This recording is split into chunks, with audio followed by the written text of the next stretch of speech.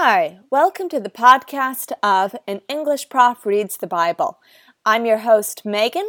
Today, we're going to be talking about Psalm 51.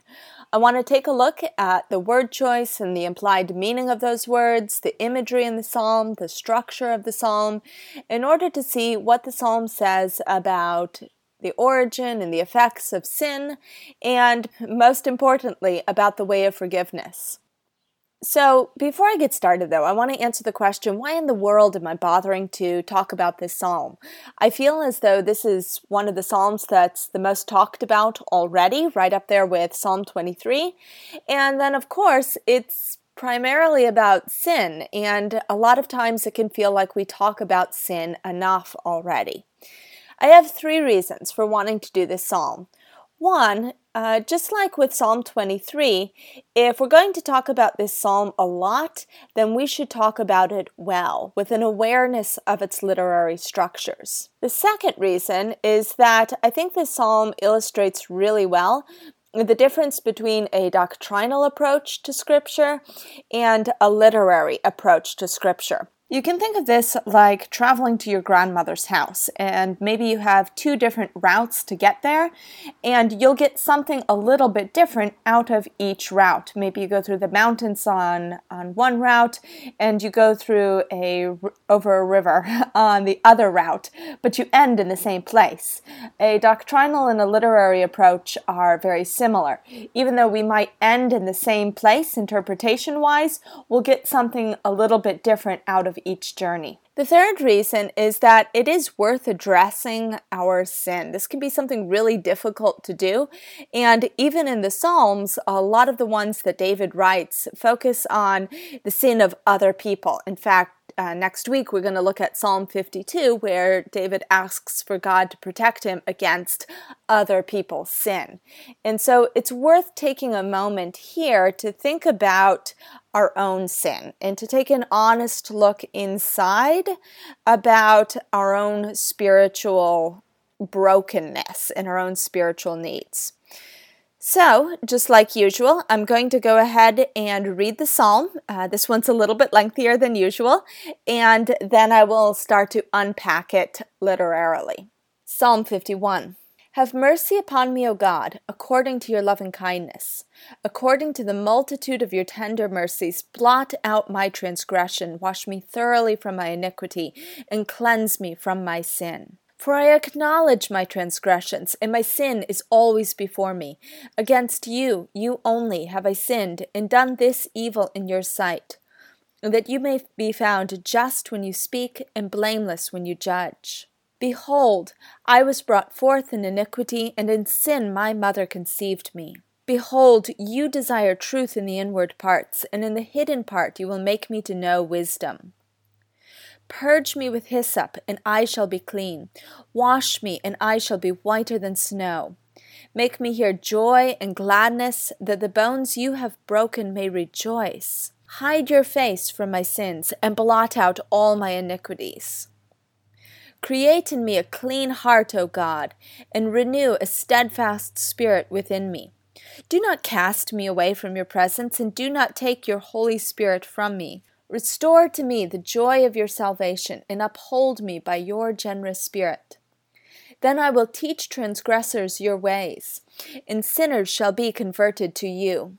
Deliver me from the guilt of bloodshed, O God, the God of my salvation, and my tongue shall sing aloud of your righteousness. O Lord, open my lips, and my mouth shall show forth your praise. For you do not desire sacrifice, or else I would give it. You do not delight in burnt offering. The sacrifices of God are a broken spirit, a broken and a contrite heart.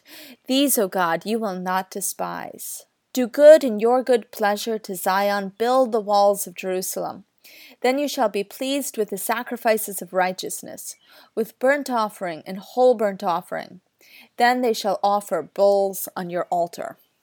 All right, so I want to start with the very first verse. That's always a good place to start. The beginning is, of course, a key place in a literary text, and here is no exception. The first line is going to set the tone for for the rest of the psalm. So what I notice in the first lines here is that David begins with a plea.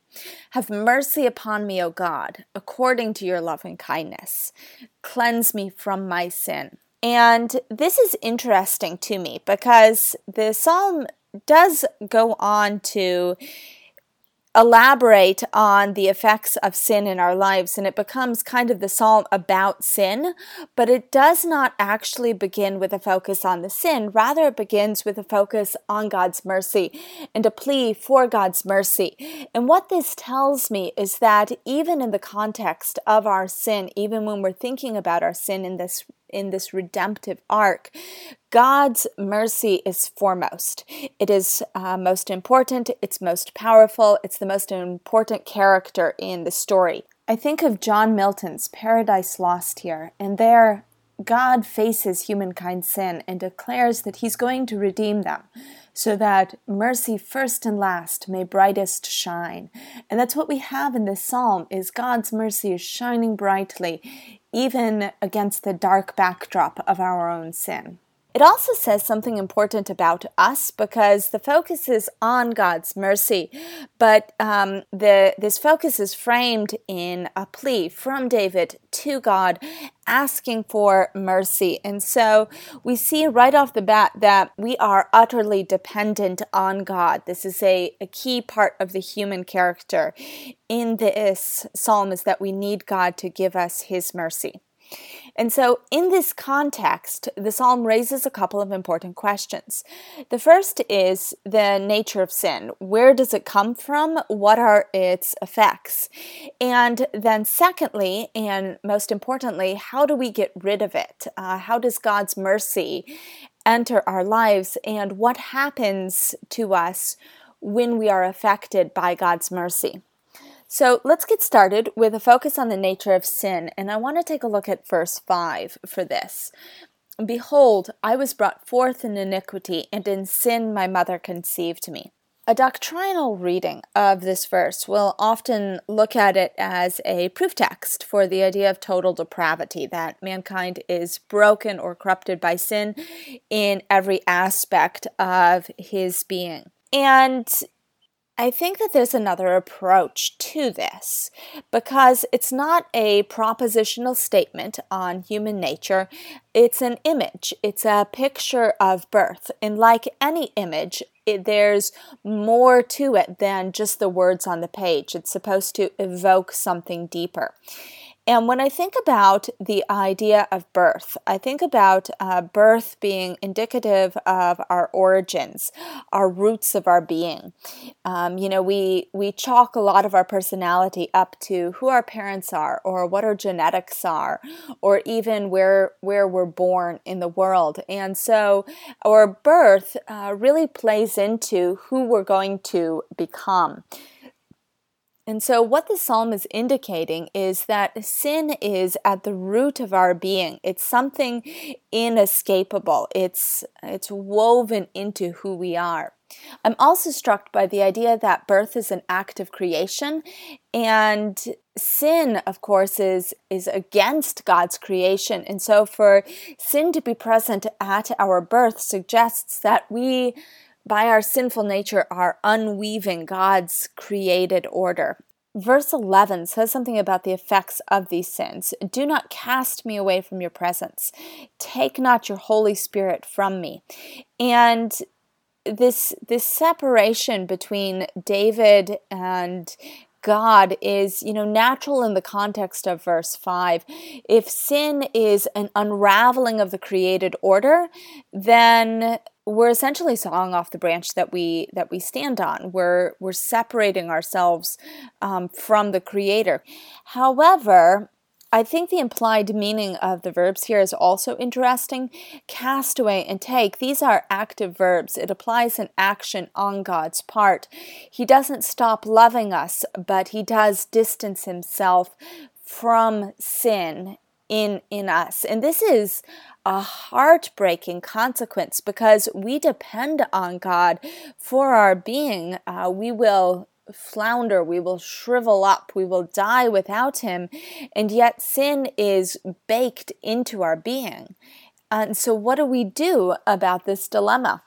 And thankfully, in the rest of the psalm, there is abundant mercy for us. And so where does it come from? How do we get it? And we go back to the beginning of the psalm for this. Verses 2 through 3 are important here. Blot out my transgressions, wash me thoroughly from my iniquity, cleanse me from my sin, for I acknowledge my transgressions. From a doctrinal approach, we would read this verse as instruction to ask for forgiveness.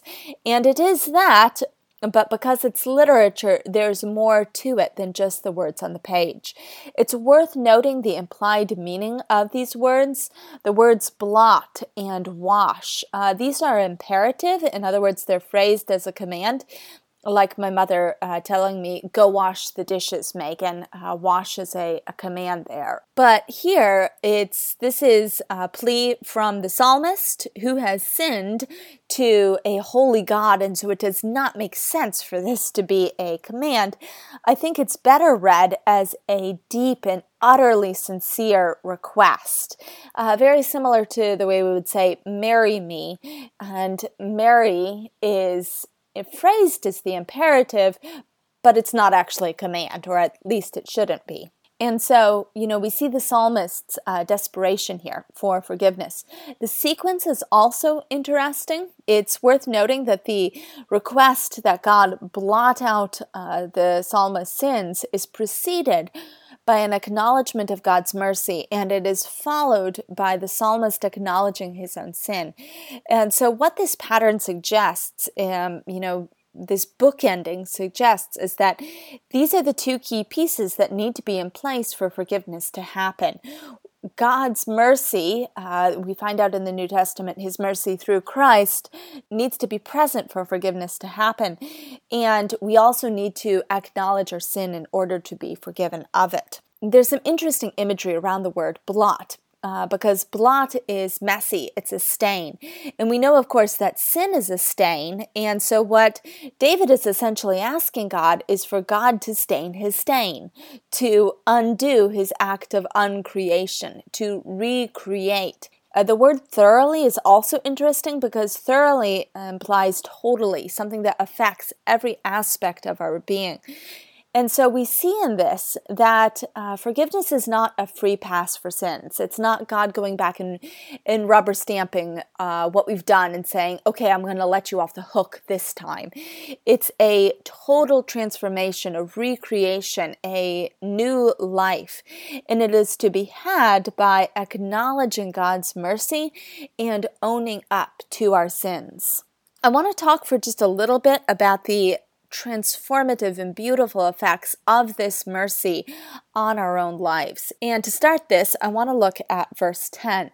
Create in me a clean heart, O God, and renew a steadfast spirit in me. The words create and renew are interesting to me here because create is to make something brand new. I am creating this podcast. But renew is to make something over again. I renew a book from the library and I get it for another 3 weeks, just like I had it for 3 weeks the first time. And so these two things are a little bit contradictory right off the bat. When you put them together, what I think it's saying is that God's mercy is restoring the original intended good order. Through God's mercy in our lives, we are becoming who we were originally intended to be. Everything is put back the way that it was. I also want to take a look at verse 12. Restore to me the joy of your salvation and uphold me by your generous spirit. And we see, of course, quite clearly that joy is an effect of mercy.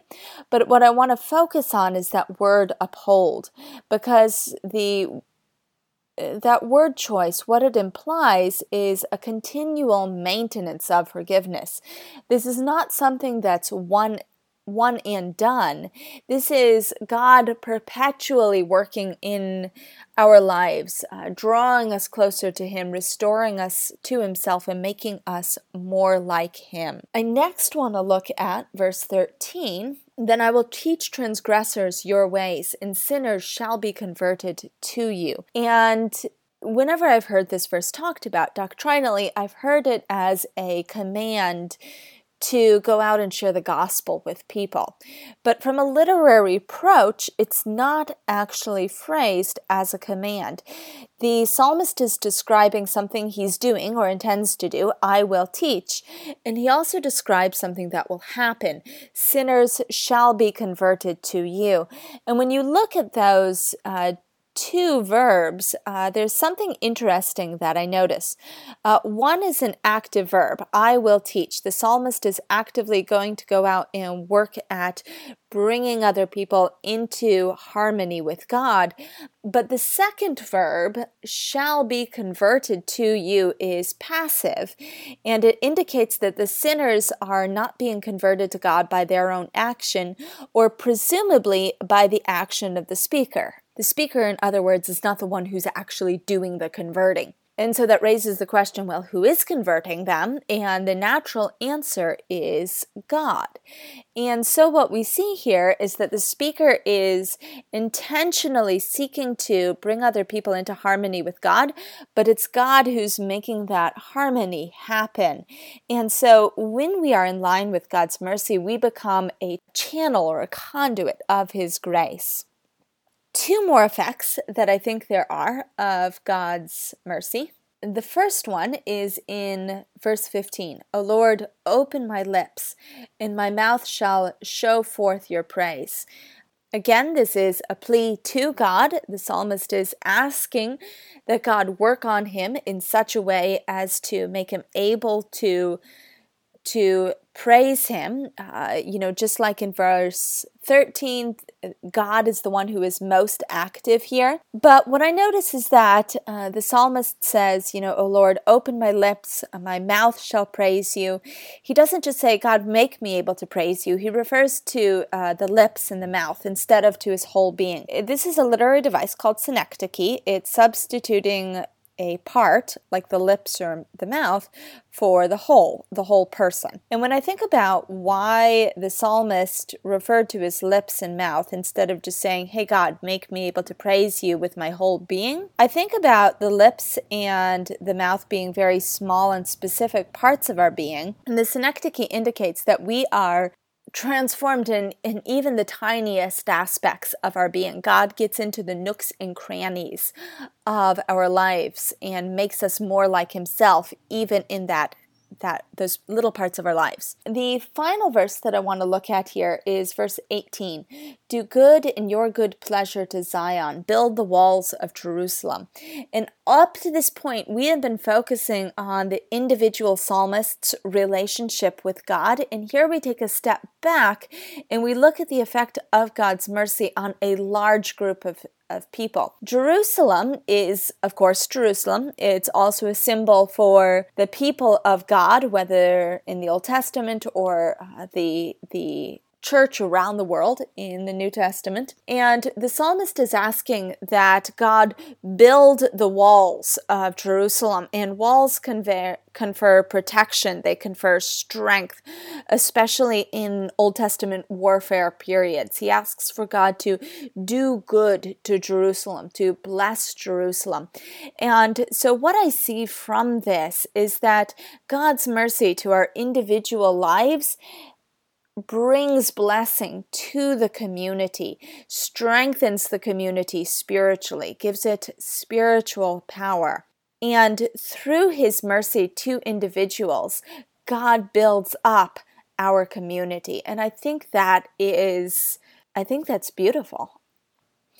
And so I want to end with an application. Spiritually, I want to encourage you to think about how God's mercy is at work in your life, transforming you, getting into the nooks and crannies of who you are, making you more like Himself, and using you to bless other people and to draw them into relationship with Himself. Literarily, I want to encourage you not to stop with doctrinal propositional statements about the Bible, because the Bible is not generally written as a philosophy textbook. There's nothing wrong with finding the doctrinal truths in Scripture. That's a very good thing indeed, but don't stop there. dig deeper into the literary aspect of the text, to look at the implied meanings, look at the imagery, look at the structure, and that will make for a very rich reading experience. This brings us to the end of the 7th episode of An English Prof Reads the Bible. I'm your host, Megan. I hope you've enjoyed this week's podcast. If you do enjoy it, I would encourage you to share the podcast with your friends or leave us a review on your podcast provider, such as iTunes. Reviews make it much easier for new people to find us, so I would really appreciate that if possible. You can also connect with us online. I have a new Facebook page. It's called, surprise, surprise, An English Prof Reads the Bible. I also have a WordPress site, englishprofreadsthebible.wordpress.com.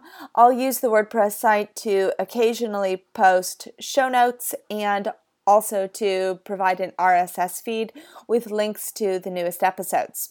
There will be a new episode up next week, so I will look forward to joining you then. Have a good week.